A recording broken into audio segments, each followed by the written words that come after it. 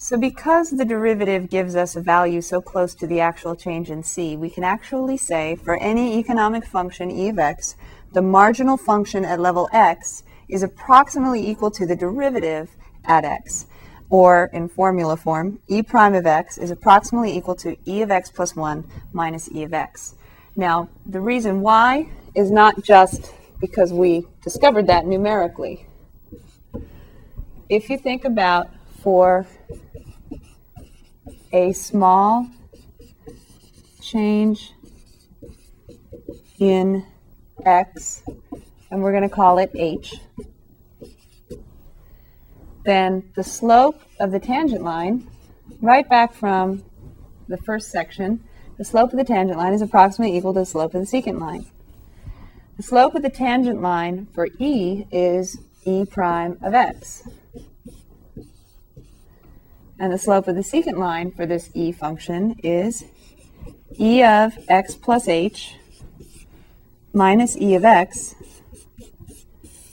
all over h.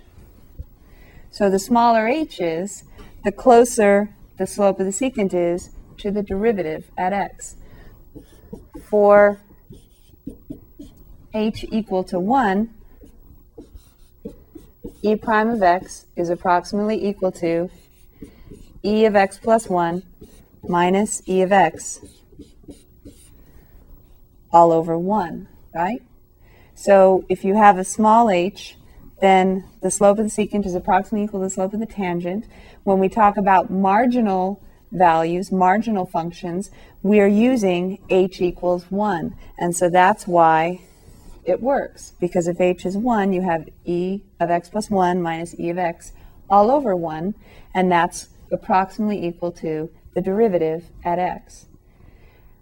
Now usually we write it this way. We take the derivative at the first value for the marginal function, marginal profit, revenue, cost. If that's difficult to do and they haven't been specific about which one they want you to use and they just want you to approximate the marginal cost, revenue, or profit using the derivative, then you can pick the function, you can pick the x value that makes it easier to evaluate the derivative if you'd like, as long as it's just 1 point away.